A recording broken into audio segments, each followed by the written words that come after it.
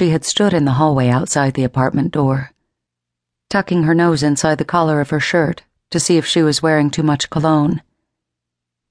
The invitation was for dinner.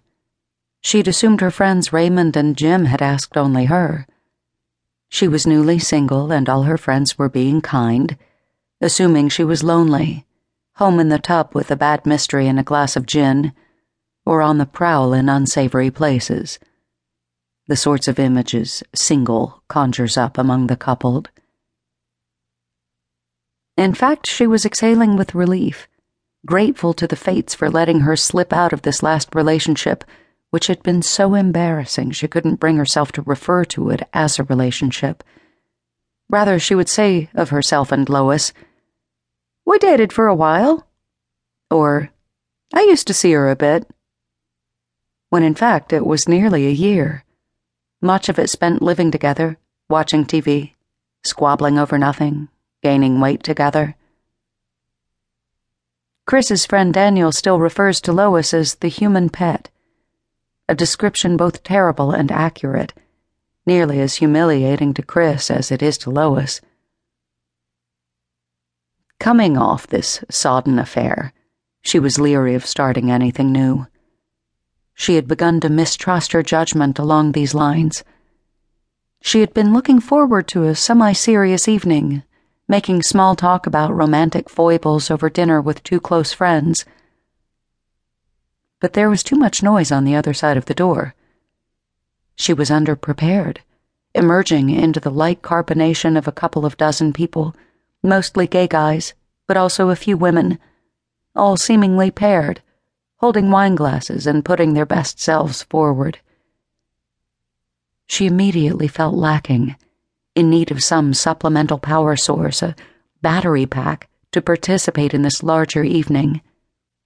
To acclimate, she got her own glass of wine and stood near the buffet, watching the other guests harvest a table of small recherche foods, tiny goat cheese pizzas, tricolored vegetable pâté on rice crackers, brie flecked with mushrooms, salad scattered with flower petals. Then she checked out the crowd, noticed Taylor, leaning against the mantel of the fireplace, brooding, and revised her attitude. Suddenly, a party seemed a very good idea. Of course, anyone would have noticed Taylor. She was out of a full-tilt, no-hitches dream.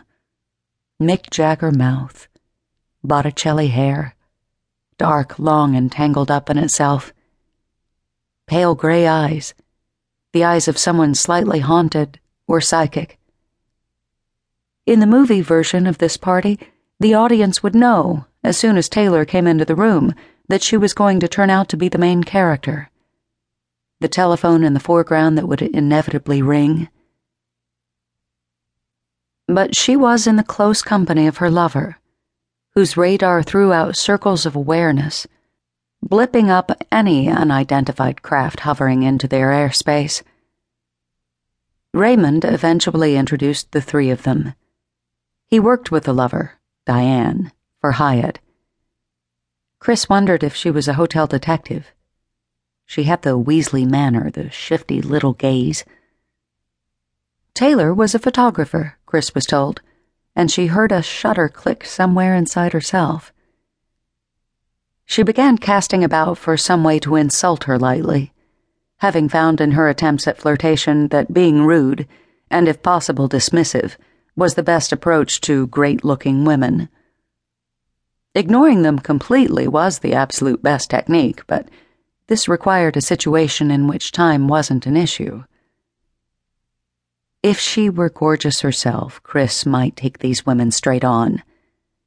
But she has always been a tall, skinny girl with glasses. She has needed her wits about her.